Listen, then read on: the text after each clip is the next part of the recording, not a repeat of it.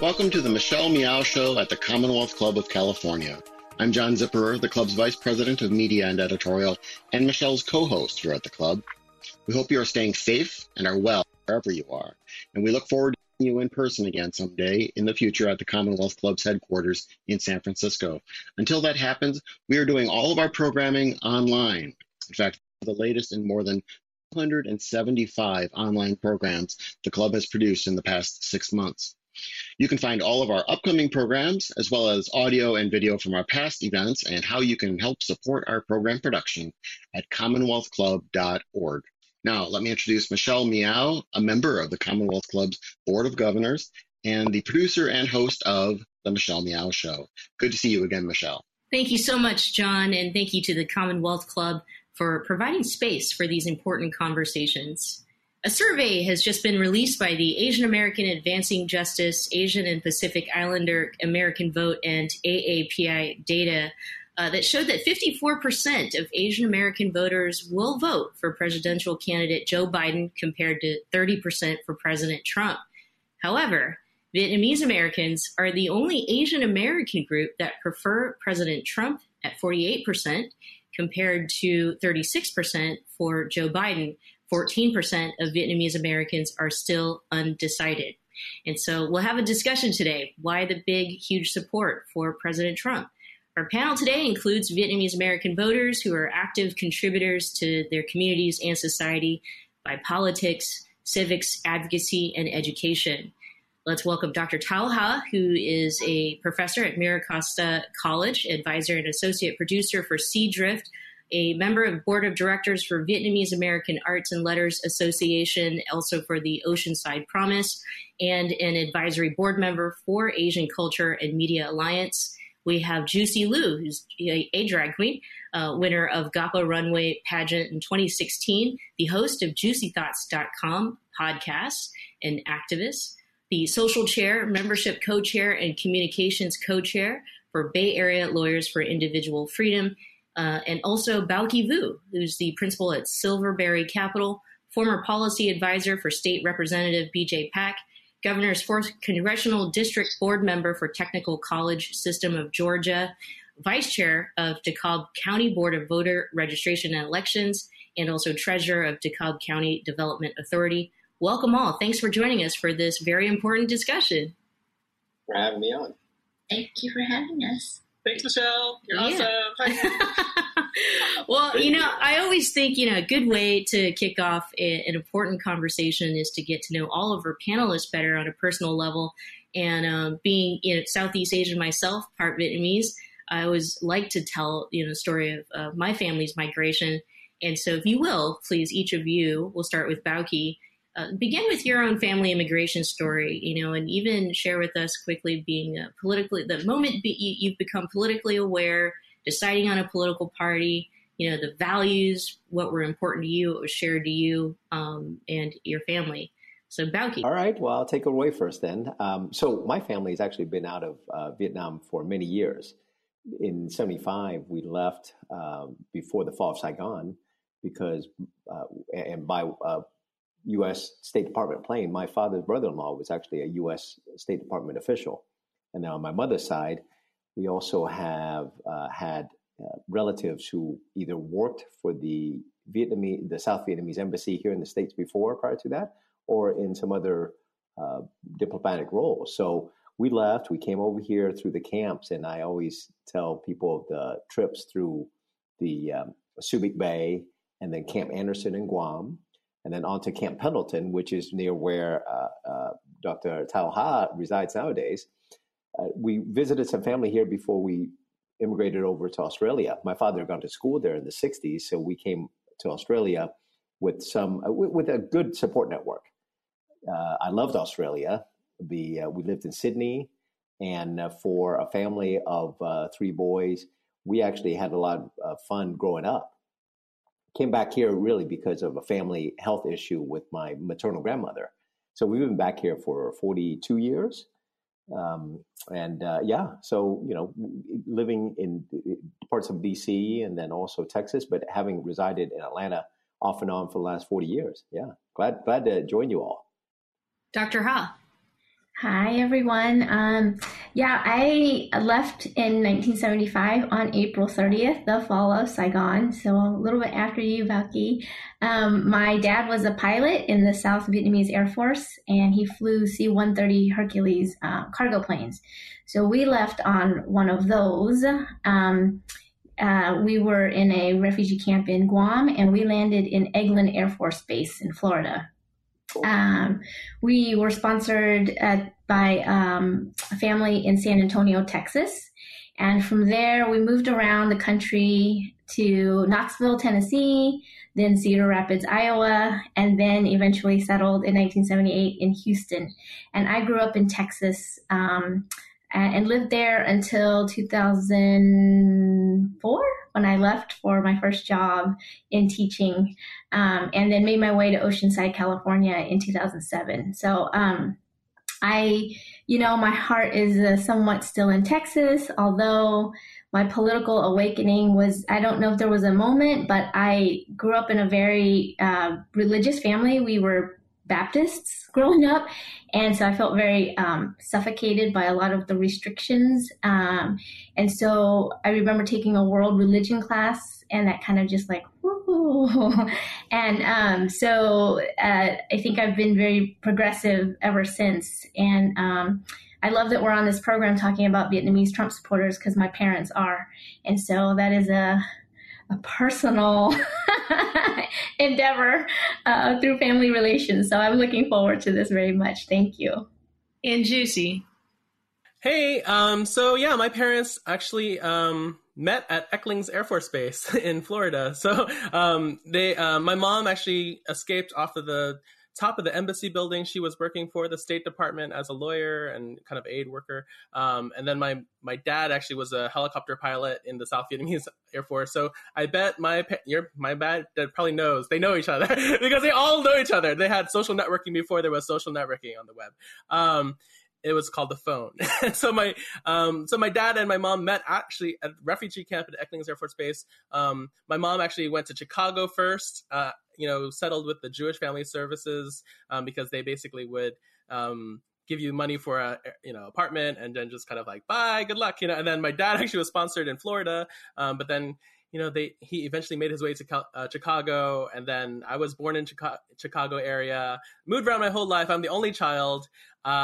Ended up in Texas also, in Plano, north of Dallas. But I did live in Georgia at one point in Gwinnett County, in Lawrenceville. So I've been all around. I lived in New Orleans. Now I'm here in San Francisco.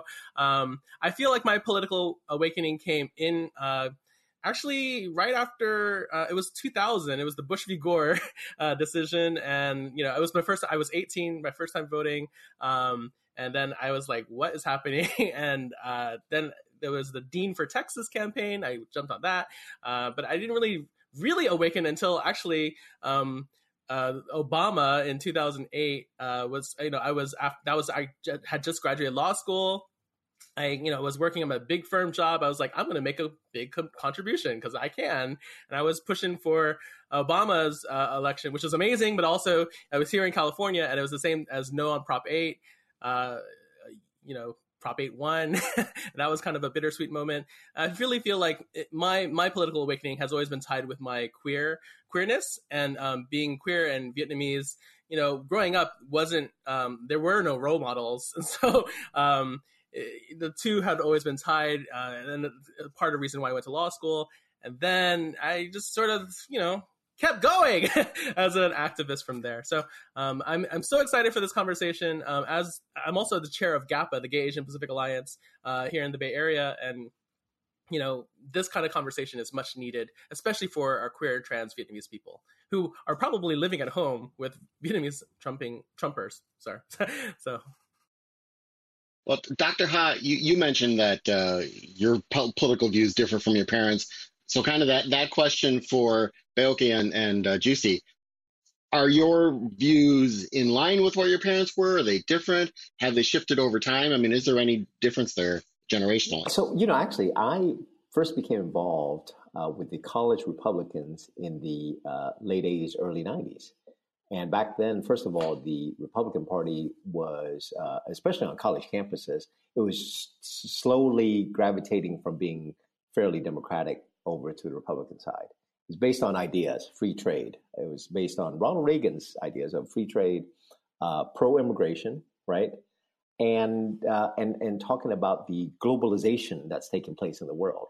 So that was the natural gravitation back in the early 90s. And that's how I was able to work on a couple of these campaigns, which crescended in, me being nominated by George W. Bush to be on a presidential commission in his first term. But then I started seeing the type of Tea Party sentiments, anti-business, anti-education, anti-science. And then I guess in the late decade of the 2010, there was some dissonance already in how I was feeling. I mean, I've got two younger brothers, and one was a former naval officer. He became involved actually in teaching over the San Francisco Unified District, right? And then later on moved up to Seattle to work for the Gates Foundation. He's like, wait, this Republican Party, it doesn't make sense, So that's when I noticed that instinctively, I too wasn't going to, wasn't feeling great vibes with it anymore. Yeah. So, and I think obviously 2016, that did it. I mean, it was a complete, it was certainly a break from Donald Trump because I was actually on the Electoral College in 2016. And I was nominated to be on the Electoral College by the folks within the Georgia GOP at a point in time when Donald Trump had not, taken the lead. So my support was for Governor Bush, Jeb first, and then Marco Rubio. And lo and behold, I wasn't going to stand for Donald Trump. So that's when I just said, forget it. Yeah. Which reminds me of the Peter Sagal joke that the Electoral College is the worst school since Trump University. Juicy, how do your politics differ, or are they the same as your parents? Or did you kind of get it from them, or did your political awakening, was that your own? Yeah, actually, growing up, my parents never really talked about politics. All they really talked about was education. Study hard, do well in school. This is how you will succeed in America. Success is very important. And then, help the family, make the family proud. But I would say I first started talking to my parents about politics, after law school. And I didn't know my dad is a Republican and my mom is a Democrat. And so they're split. And so, and they're divorced now. So, that's something. But, I tried to talk to my dad. Actually, in preparation for this meeting, I was trying to talk with my dad about it, but he doesn't like to talk about politics too much. It's weird. It's this whole, I am the father. I know what I'm doing. I know better, and my uncle is like this. So my mom's brother is, a much older brother, right? He's a definitely Trump supporter. He's in Southern California. So whenever I read Orange County Trump supporters, I think of my uncle, Gao Jin. And he is just, I don't know what it is about it, but he's so far into Trump land and he's so excited about Trumpers. And I just sort of like, and also he sees me in drag. He knows that I'm a drag queen. He knows that I'm an activist. He knows that I'm out there on the streets, like organizing and stuff like this. So it's kind of this weird, but I talk to my mom all the time and it's just, my mom thinks, it's just talk about the Vietnamese refugees allegiance to the Republicans for decades now. And so it's just sort of this, I talked to my mom about it. It's like, I think they need to understand in Vietnamese that, for me, at least my understanding of the GOP is not right now, they're not in the best interest of the Vietnamese American community. So that's a good segue to a question. We'll begin with you, Dr. Ha. I mean, Bauke did a very brief overview of why the Republican Party then might have been enticing or at least, of interest for first generation Vietnamese Americans or immigrants, to be a part of. Why are your parents supporting, President Trump? Some of the issues that Bauke had brought up, the then Republican Party were pro-immigration, free trade. I mean, I could see a little bit of some policies or issues that, President Trump, that might be a good thing for Vietnamese American voters, first generation, but immigration? And let's start even just talking about that. It's a huge difference. Why do you think your parents are pro President Trump? Well, number one, China as an issue. So it's the number one reason to state why they support Trump. And, Vietnam as a country itself, there are Trump supporters in Vietnam, and they have social network groups and pictures and a fervor. The myths about, or the narratives about Trump being tough on China, being a businessman, so he knows how to do trade policy, so the fear of socialism, which is attached to Democrats, Marxism attached to Black Lives Matter, these narratives that have been created and are widely perpetuated on Vietnamese media, YouTube channels, newspapers. So kind of fomenting like fear, a very real fear. And I think it draws back to the Vietnam War itself as a trauma, a legacy of trauma for our first generation family members and community. And so you'll hear also comments about, well, you don't know communism. We lived through it. And it's awful. It's horrible. Ho Chi Minh is, XYZ. And so, comparing him to Hitler, I've heard all of that. And it's not just, my parents. It's very common to hear the sentiment. And recently in a conversation with my parents, we talked about the generational gap, because they were sharing with me, well, so-and-so's kids are against them too. And so-and-so and so-and-so. And they started to list all these aunties and uncles who have kids my age and are rejecting their parents' political affiliation. This one young woman, she's 19. Oh no, she just turned 21. I remember getting to know her when she was 19. And she recently told me that her grandparents, who are in their 70s, Vietnamese Americans, asked her to help them register to vote. And she said, well, it depends on who you're voting for. And they said they were voting for Trump. And she said, well, I'm not going to help you then. So, I think I touched on some of those broader themes that are reasons why we have that gap. Bauke, I think you're the natural person to go next to kind of. Thanks for highlighting my age. No. What I meant from that was just because, first of all, there's a great opinions piece that you wrote, and I think is that on CNN or? Yeah, so I tell you, CNN, it's great. Thank you for alluding to that. That was a piece they wanted me to contribute to, because I had tried to write this from a political operative's perspective. And so there was a piece I wrote earlier where I emphasized two things. One was, I think, to use the proverbial term, fighting the last war. I thought it encapsulated what the older generations are going through, right? They lost the war. They had to find someone to scapegoat, okay? And then the other thing was, and I have a professional mentor who used to say this to me, he says, the wish is the father of the thought.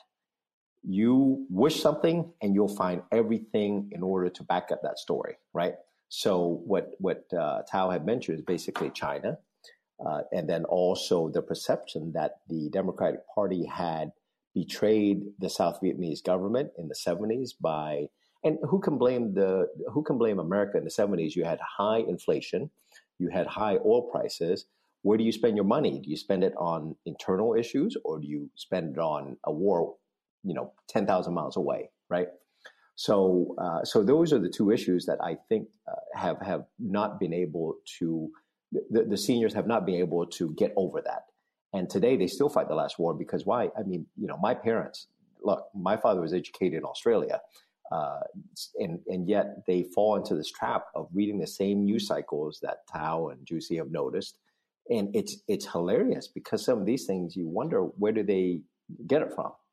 And I think that now I will say that there is hope, because like recently when I've been going on air and actually confronting some of them about it by raising up, Donald Trump accusing Barack Obama of a fake birth certificate, right?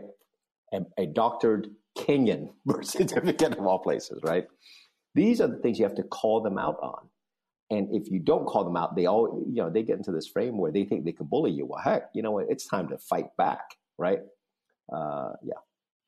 Do you see anything to add to that? And kind of, we just softballed it, but thoughts and opinions on why the support for President Trump personally, I don't feel that he's representational of the Republican Party that Bauke had described, way back when.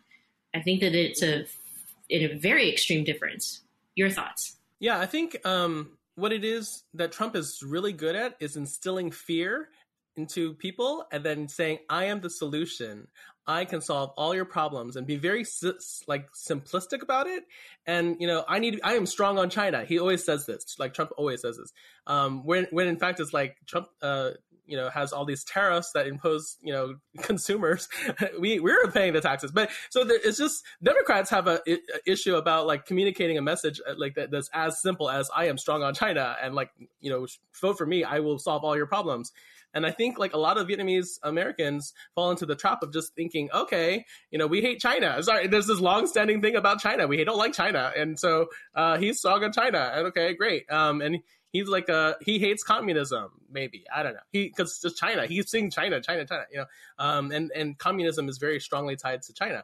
And so, there's just that natural, ease of sort of, I don't have to think about it. And then the Democrats, the other thing is my mom, I remember she said, I'll never forgive Jane Fonda because she was with the communists in the Viet Cong. I mean, she talks about, this is like 40 something years ago, and Jane Fonda is a super liberal, and so the Democrats are all communists. Like that's basically the message that they hear. And so like, how dare you, I hear this, I talk to, I do a lot of phone banking. I talk to Vietnamese Americans in Pennsylvania. A whole bunch of them are undecided. If you want to try to make a difference, Pennsylvania, Democrats, they're doing a lot of phone banking, but Viet's for Biden. But yeah, it's ridiculous how many like young people are kind of like, all my parents, are thinking about Trump, voting for Trump and yelling, and they're screaming at each other, and it's like, I hear the stories. It's like, oh, how dare my daughter, how dare my son vote for a Democrat? That means the communist. It's this very simplistic thinking, and it's not very sophisticated, like policy-based arguments as far as like why I'm a Democrat, versus a Republican. And I think that's a big part of our community. And then it's just people talking to each other, and then they just listen to whoever's speaking in Vietnamese, and as if it's truth. They don't bother to like look at the facts. And and Donald Trump, you're right, Juicy, because Donald Trump, he's trying to frame this as a struggle between communism, socialism versus capitalism.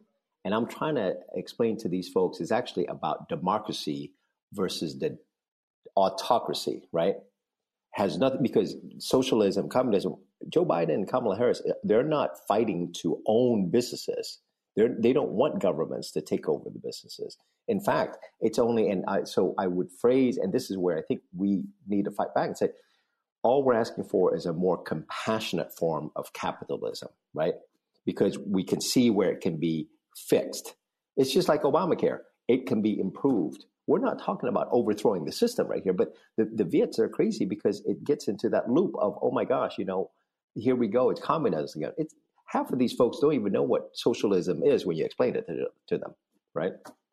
One of our viewers writes, my mother, who is a Democrat, who voted for Hillary and hated Trump for many years, is now voting for him because of his toughness on China. Well, this is kind of, you've done this in one way or another, and that is the media that Vietnamese Americans are consuming. If they're conservative, maybe they're going for the usual Fox or for other things. But are there Vietnamese specific media that are being consumed, whether it's print or online? And what sort of political affiliations do those have, or what sort of ideological bent do you see in those? Anyone who can answer that? Let me start by just saying that I think with the internet is merely another medium of communication, right? So nowadays you have all sorts of stuff, whether it's on the right or the left. What I have received and this is over really about 20 years of having been involved in the communities, is the fact that you have these manufactured, you have certain personalities now that take their news from a certain place and manufacture it based on what they see from Newsmax or from Breitbart. And then they inflame it even further. And then it gets distributed widely through YouTube. And then at home, you've got these seniors sitting around, and they're not gonna watch a Fox. Sometimes they don't even watch a Fox. What they'll do is they want to watch something that they can understand in Vietnamese, right? And so it's easy to gravitate towards something that's sensationalized. I mean, who would have thought that, I've got an 85-year-old father who's an electrical engineer by training, who actually, has written books, and suddenly he's falling into this trap. And the funny story is this: they will also not be aware that even the sales job, the con jobs they get from stories about how the society is going to collapse and they need to hoard gold. So my father, 3 years ago, while he was on a vacation with my mother and my siblings down to South America, I found out from him that, or not from him, but I was taking calls while they were away. He had decided to go out and buy a bunch of gold, physical gold, and he's got to figure out where to store this. That's the type of mentality you have now. Again, we're talking about somebody who actually was educated over here, buying into these loopy stories, right? And so my generation, my cousins, my siblings, they're wondering, and we make fun of it because we'll say, well, okay. My mother called me yesterday and said, somehow the TV volume's not working anymore. And I texted my brothers, and one of the brothers said, hey, you know what? Maybe they've had Fox News on so loudly, it went out. So the other one said, well, let's not try to fix it anymore. Yeah. I mean, I just want to add to that because I'm part of Pivot, which is the progressive organization for Vietnamese organization, and they created a Vietnamese fact check online because there's such a problem of misinformation on Vietnamese, Vietnamese language on YouTube. Just to add to that, there's basically the equivalent of Alex Jones in Vietnamese spewing InfoWars type craziness, and people in the Vietnamese community, they just take it as truth because, hey, it's on YouTube, so it must be true. Basically, because it looks nice, the guy speaking is handsome and speaking really good Vietnamese. Basically, that's the measure. There's no other measure. And so, Pivot, I'm really proud of the work at Pivot, and I know a lot of folks who are founders, and Dr. Tung Nguyen, and here in San Francisco, Viet Thanh Nguyen's brother, is the president, and it's an organization. But I feel like we're behind the game already. We're losing because the progressives are just sort of we're trying to react and we're trying to raise money, but it's there's this whole other machine that's been going on for decades, and it's hard to combat. By the way, hey, Tao, is Vela, the Letters and Arts, isn't that affiliated with Isa Le and Hao Nhiên Vũ? Yes. Okay, so Hao Nhiên is actually a second cousin of mine. Oh, okay. Wow, we're all interconnected. I'm sure we're all, including you, John. Dr. Ha, did you have anything to add to that before we go to the next question? No, that's very thorough, but just also how algorithms work, so once you're into a network, it feeds you all of the common threads of the similar types of stories. And so it's a feedback loop, an echo chamber. And they'll see another version, another video, and it kind of confirms the bias even more. So, it's that Kruger-Dunning effect where you don't know what you don't know. You think you know, but you don't really know. And so it's a psychological place for folks it's a very difficult place to break someone's views because it's now deeply rooted as confirmed for them. Yeah. As John mentioned earlier, a comment from our audience, please do send us questions or comments and we'll try to get them to our panel. I wanted to go back to, I brought up immigration, and it's hard for me, the image of the kids separated and a lot of the folks seeking asylum from Central America, because some of those images are the same images that, the stories that many of the people in Southeast Asian communities have told. And so I'm trying to reconcile and understand how some folks can say, well, we support President Trump because of his immigration policies, knowing that, well, when our first generation had to escape their countries, they've been displaced because of U.S. involvement in the politics.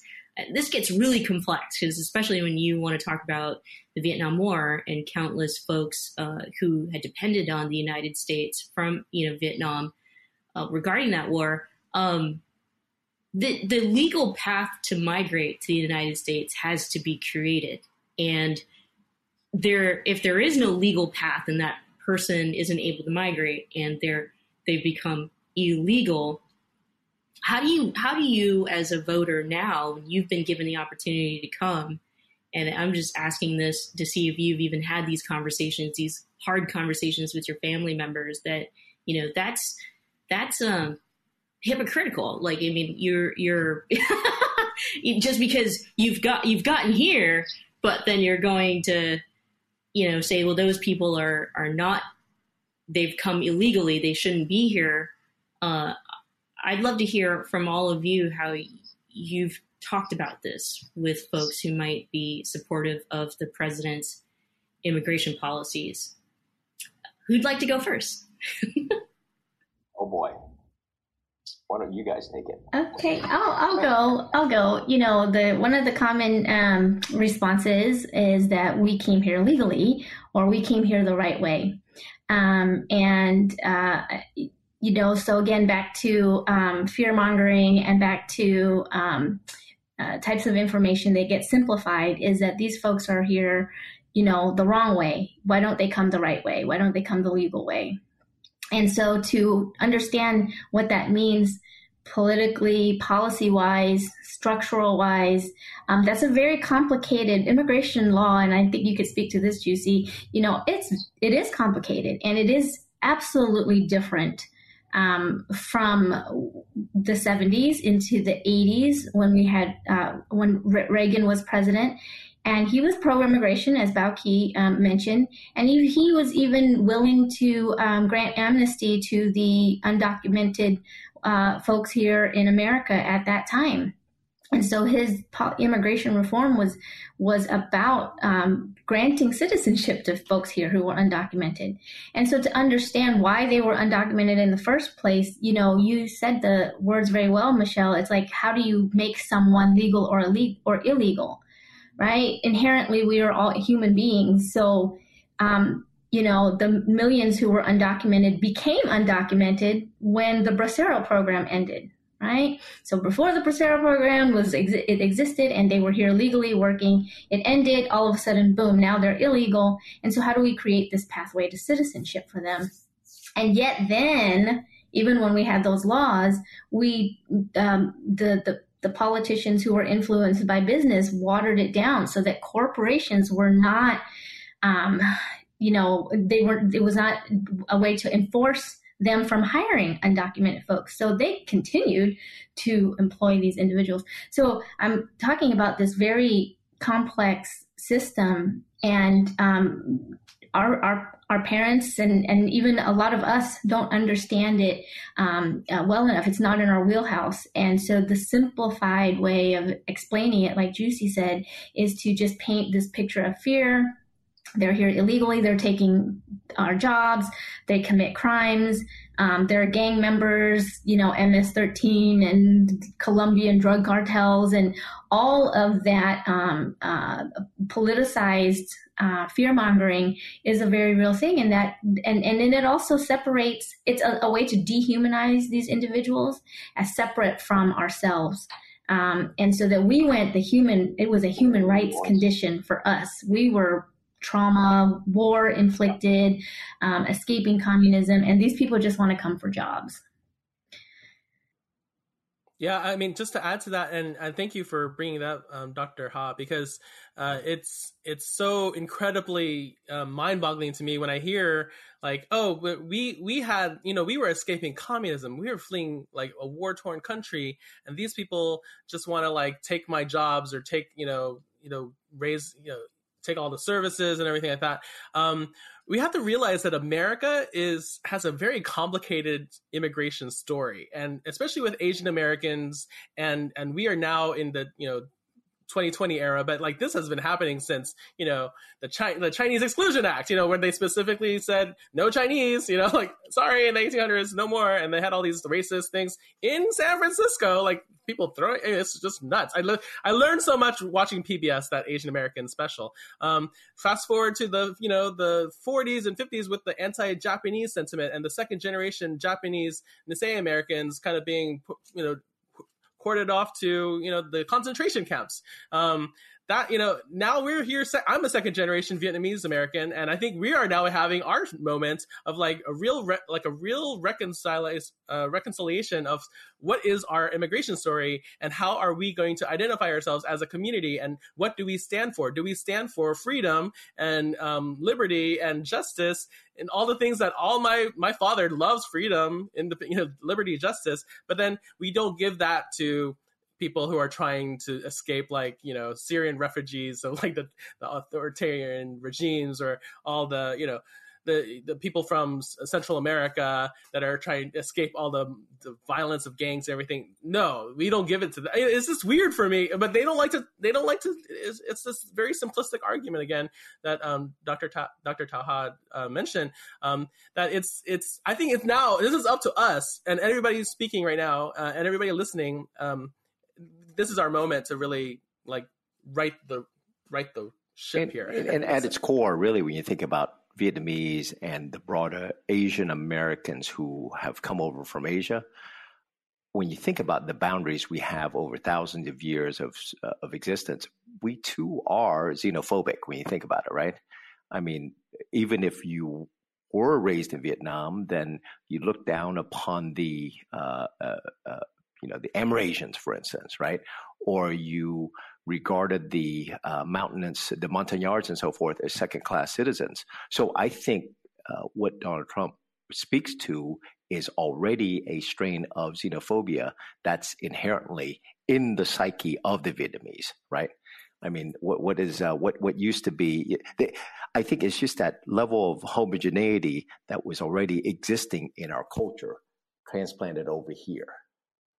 And so that's where I think, this generation, we've been thrown into this melting pot, and we're able to acclimate ourselves much more quickly than they could. Yeah, I'm going to get to the acclimation.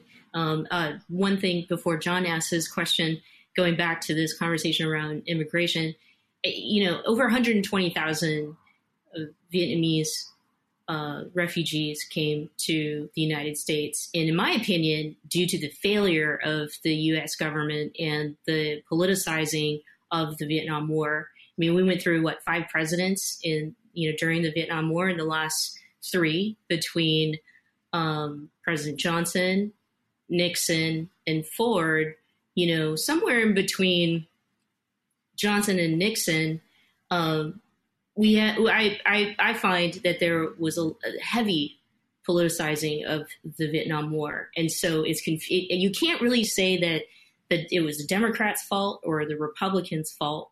But in the end, America failed Vietnam. And we had to put those immigration policies in place for the 100 and some thousands of folks who had to come. But we also lost, nearly 60,000 lives, American lives, 3 million Vietnamese lives, and countless other people who were trying to escape Vietnam during that time. And so where I'm trying to go with that is that I think that there's a lost narrative. If your parents or your grandparents today feel very strongly against a certain political party, due to the immigration policies or the Vietnam War, I think that there needs to be a whole lot of clarification on what actually happened. And placing blame isn't helping us today when democracy is at risk, right? And so anyway, I just wanted to make that point, is that also when we talk about U.S. involvement in other countries and why people migrate here, we're getting caught up in these false narratives. And then to make it worse, you have a president who has an anti-immigration administration, very anti, and is placing folks like Tony Pham as a interim ICE director, in which people then now were pitted even further against each other and saying, we can come up with policies that make good and not good, immigrants of some sort. But I don't want to speak for Tony. I don't know, where he's going to go with his new position. At the same time, you have a person who can speak strongly about refugee experiences for an administration that is actively deported, Vietnamese people. So here we are.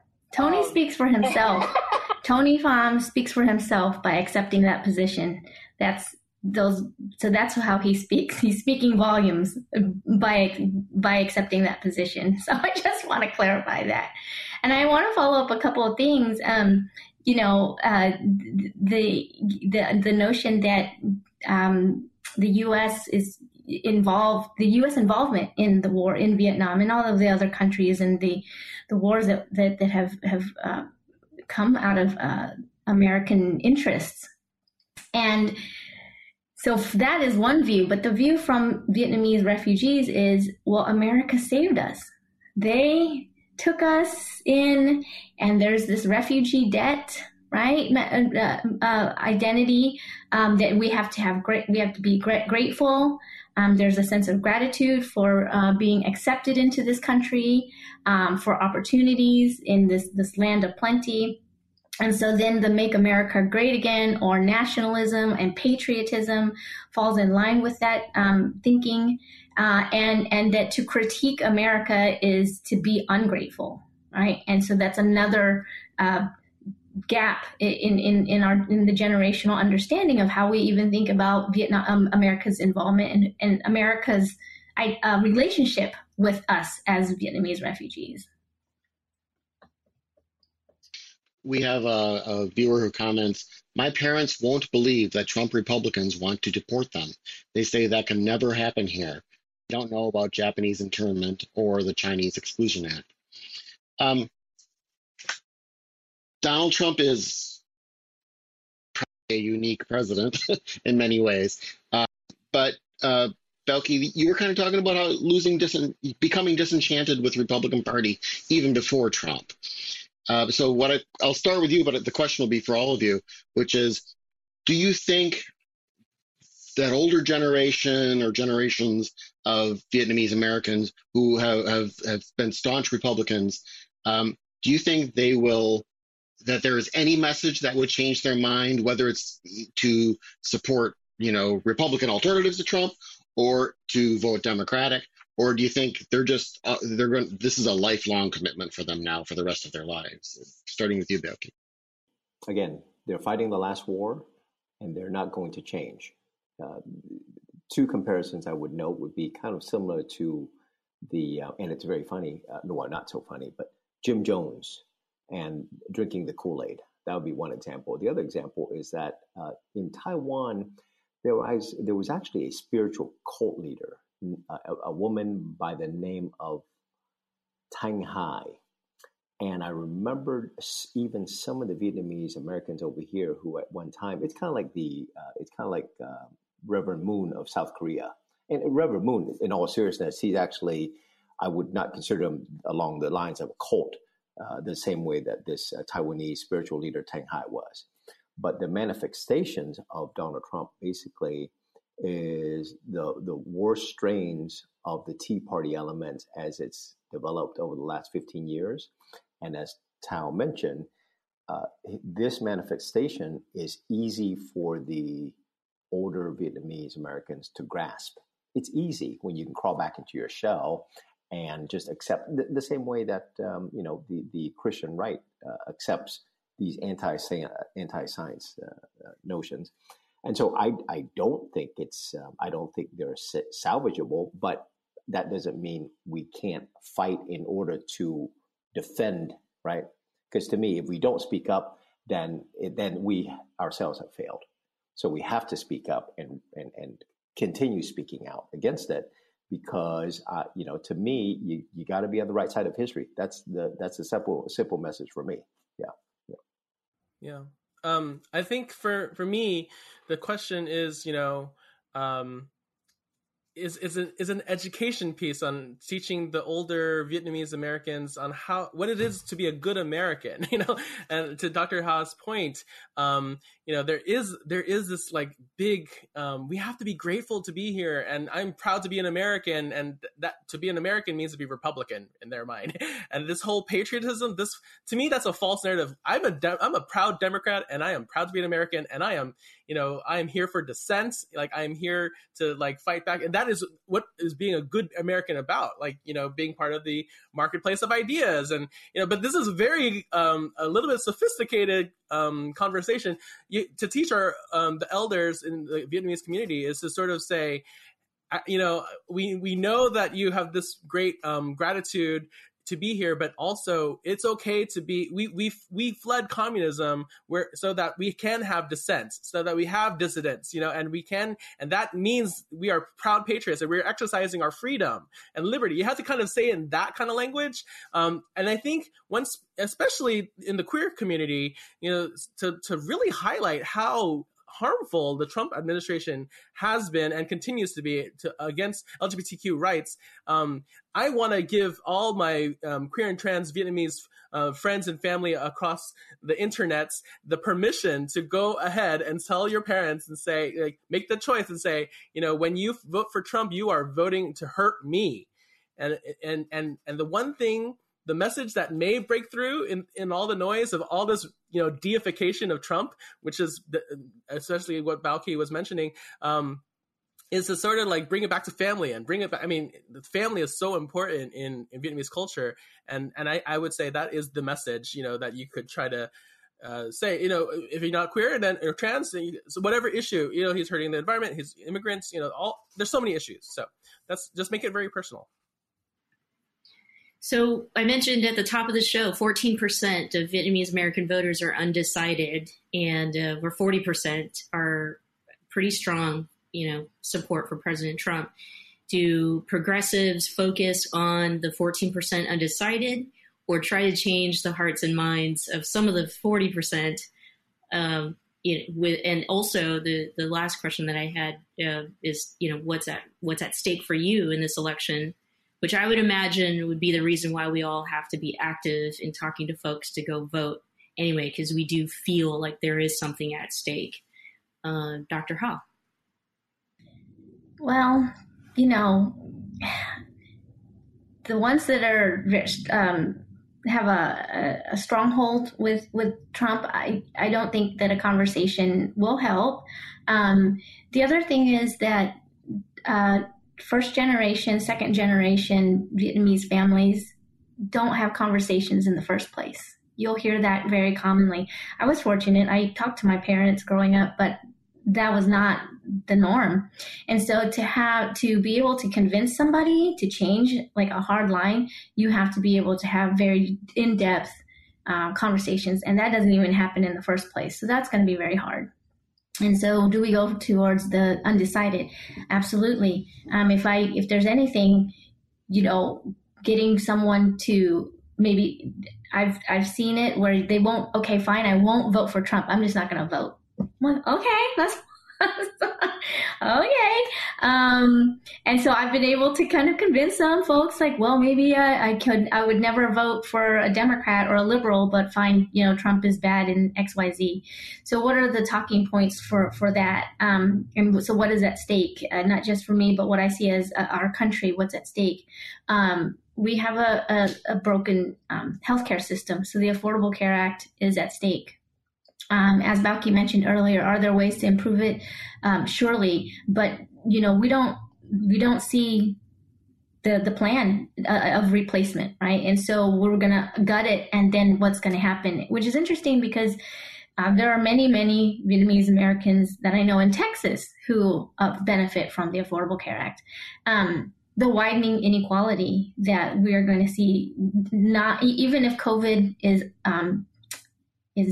managed, we still have issues of an increasing gap between wealth and poor, and so how do we bridge that, right, with policies? with policies. Voting rights. I mean, there's so much voter suppression. So Obama said it last night in his speech. You know, we don't vote for this one thing and then think that things going to be perfect the next day. We have to keep voting and voting. And it's not just the presidential election. It's our Senate races, our local representatives, our state representatives, ballot initiatives.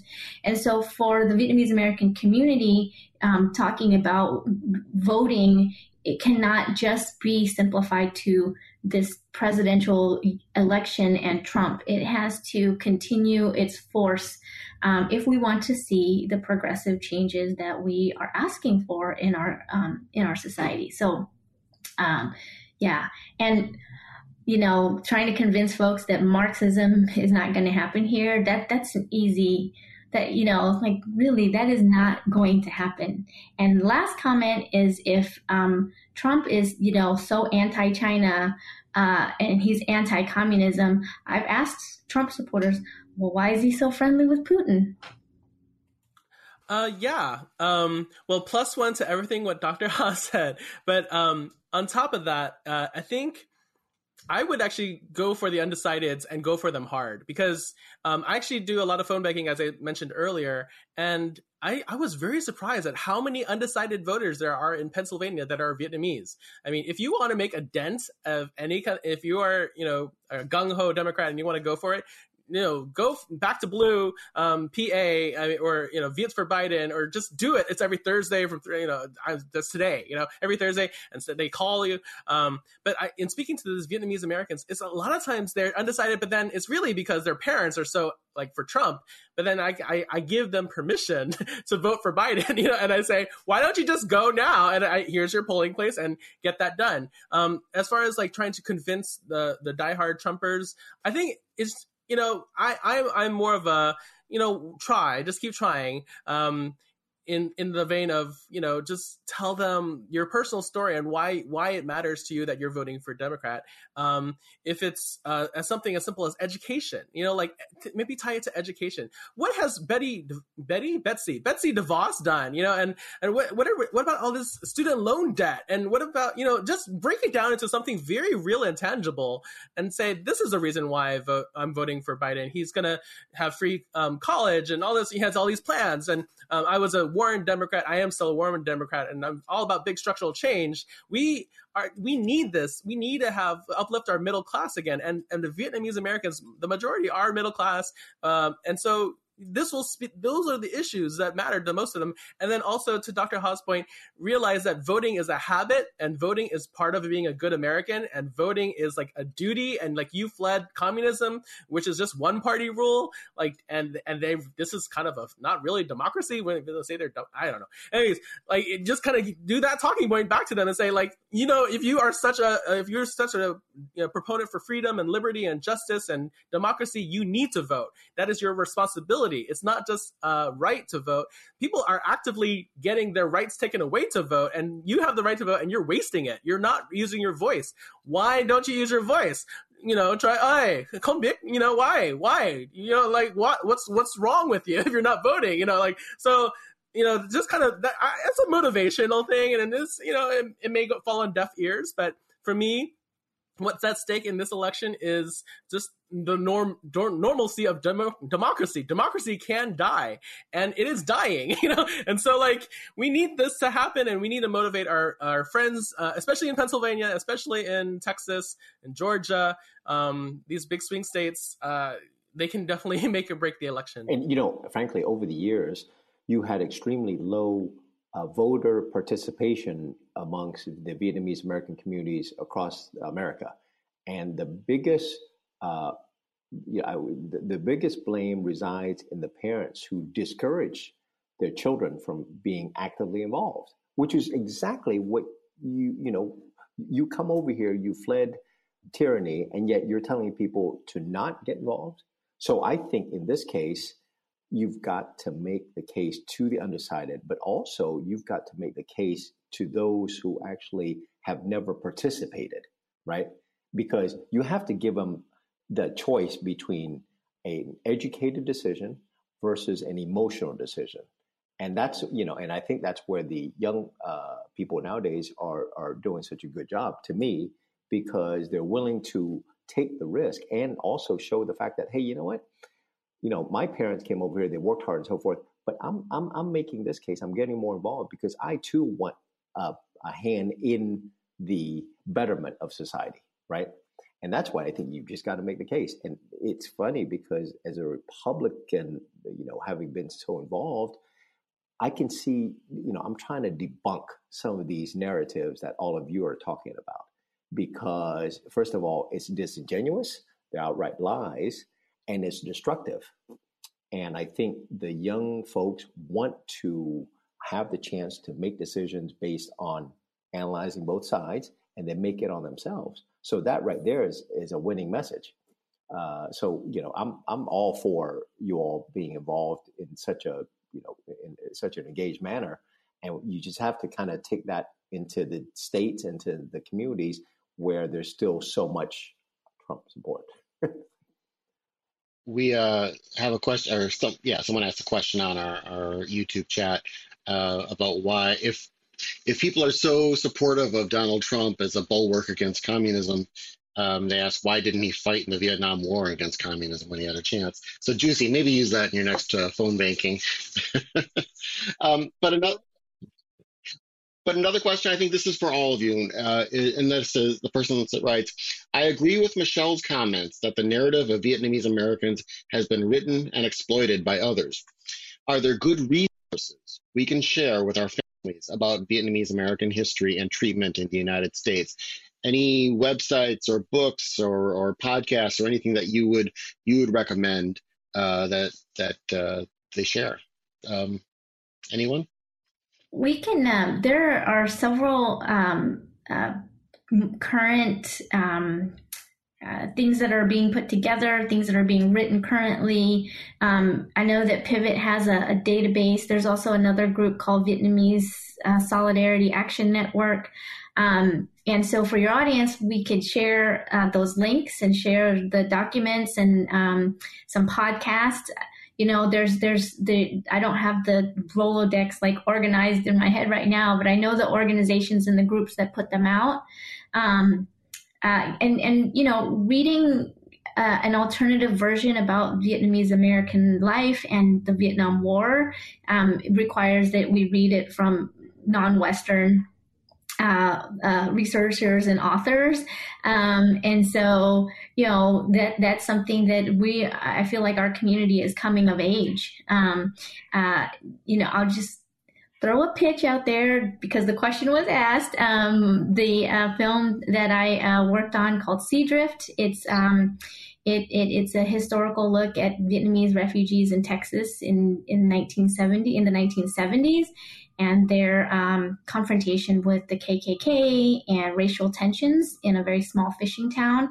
And, I was only aware of it because I lived there and I grew up there and I'd heard some of the things. But when I went to graduate school, there was nothing, it was not in the books and it wasn't in the history anywhere. And so I'd written about it, and fortunately the director, Tim Tsai, made it into a film, which is fantastic. I recommend the film way more than reading what I wrote.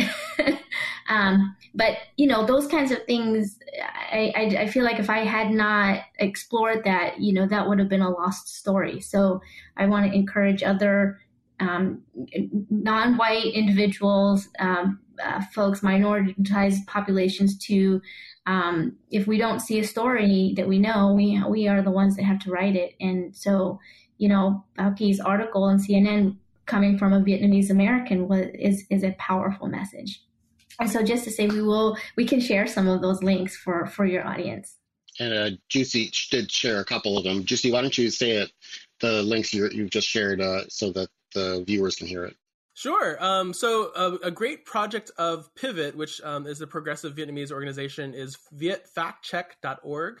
So it's just all one word, factcheck.org. It's a great source for dispelling sort of all the stories and the things you hear, especially we talked about on YouTube, where people just kind of like the Alex Joneses of the world, of the Vietnamese world, just speaking in Vietnamese and kind of spewing lies and just misinformation. There's a whole bunch of ways to combat that and talk about, what's the reality, what's truth. And then you also mentioned the question asked about other resources. I'm a part of Chopsticks Alley here in the Bay Area in San Jose. ChopsticksAlleyArt.org is a great resource in the San Jose area as far as just kind of arts programs and just kind of uplifting Southeast Asian arts and culture. And I actually have a Queer Thoughts on Chopsticks Alley live stream that happens on, I think, the second Thursdays of the month. So, I also have my podcast, Juicy Thoughts, of course, THOTS. Those thoughts are, it's an urban word. You can look it up. But, just about my ideas, I do want to also elevate Dr. Ha's comment about, like, if you are seeing a story, it's all about our stories and sharing our stories. Because, like, there was no Vietnamese American studies growing up when I was in, like, high school. And actually, I feel like I'm still learning.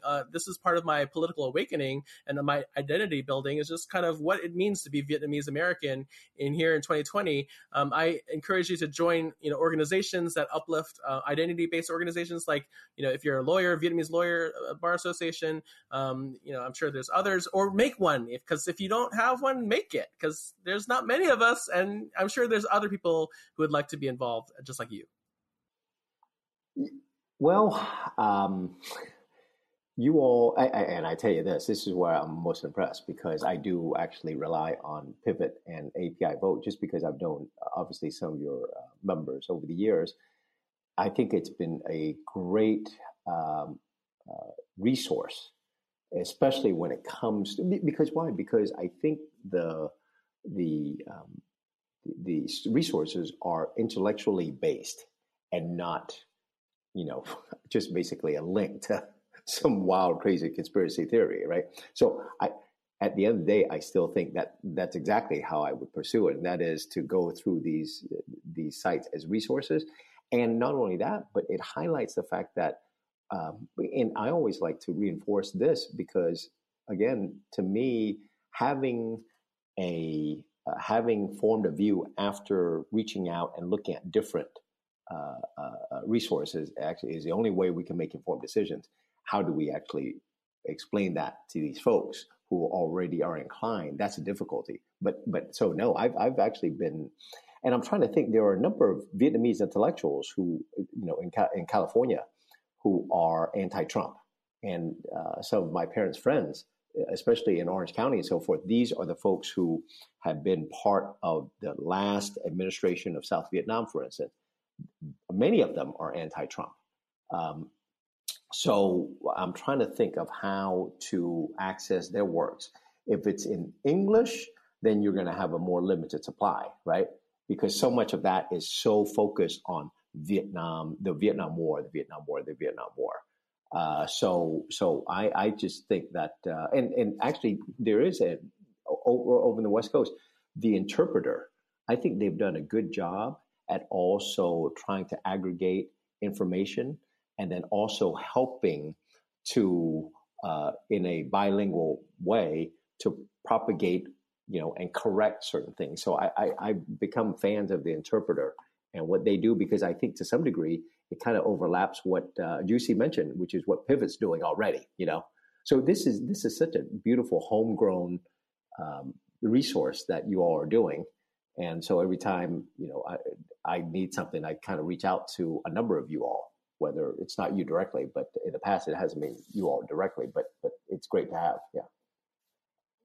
Well, we can also compile everybody's lists, and if you reach out to us at commonwealthclub.org/MMS, John can respond to you. And I think the most important thing out of our talk really is to continue the communication, definitely get out the vote, share your personal stories. So all of you out there, do vote, but also support our panelists today. Do read Bauke's opinions piece on CNN. If you just type in Bauke, Baoky, last name Vu, VU, CNN, it'll pop up. definitely check out the film, Sea Drift Film, by Dr. Tao Ha, who's involved in it, and take a listen to Juicy Liu on Juicy Thoughts, THOTS. and then last plug, of course, the Commonwealth Club and the programs that we do here are super diverse and a nonpartisan platform to be able to have these discussions. I want to thank our panel. Thank you so much, Bauke, Dr. Tao Ha, and Juicy for joining us for this very important conversation. Less than 2 weeks away. And then thank you for joining us. And on that final plug, the Commonwealth Club, the platform for these important discussions, tomorrow night, Friday night, we will be live with Joshua Wong, a pro-democracy activist, youth activist from Hong Kong. If some of you are following the news, that movement is now big in Thailand. And so we'll discuss China and we'll discuss democracy with Joshua tomorrow night. So I hope you'll join us. Last words, I'll leave it up to John. Just a big thanks to everybody, and have a good and safe rest of your week. And again, always find out more Michelle Meow Show programs at commonwealthclub.org/MMS. Thanks again.